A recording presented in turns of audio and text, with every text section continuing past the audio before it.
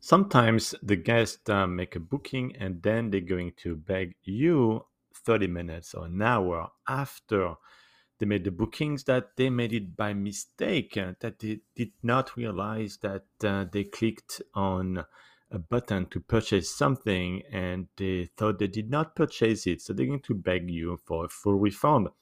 And if you say no, they're going to call Airbnb, and Airbnb is going to probably ask you 2 or 3 times to be a nice host and refund them because they made a mistake. What should you do in this case? And I used to be the good guy and refund them.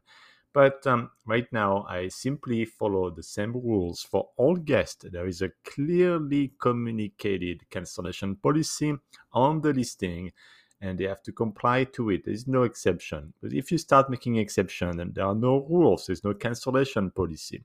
And you're not going to be dinged by Airbnb. They're not going to ban your listing because you simply follow the cancellation policy, whether it's 30 minutes, a week, a day after they made the booking. If it falls within the cancellation policy, there is no refund. And it is how it works. That's just the simplest way to handle the situation. And that way you have the guests that will actually maybe change their mind. They say, well, after all, we didn't make a mistake. We will still come to the property. That happens often. So it may sound like, well, it's not nice, David.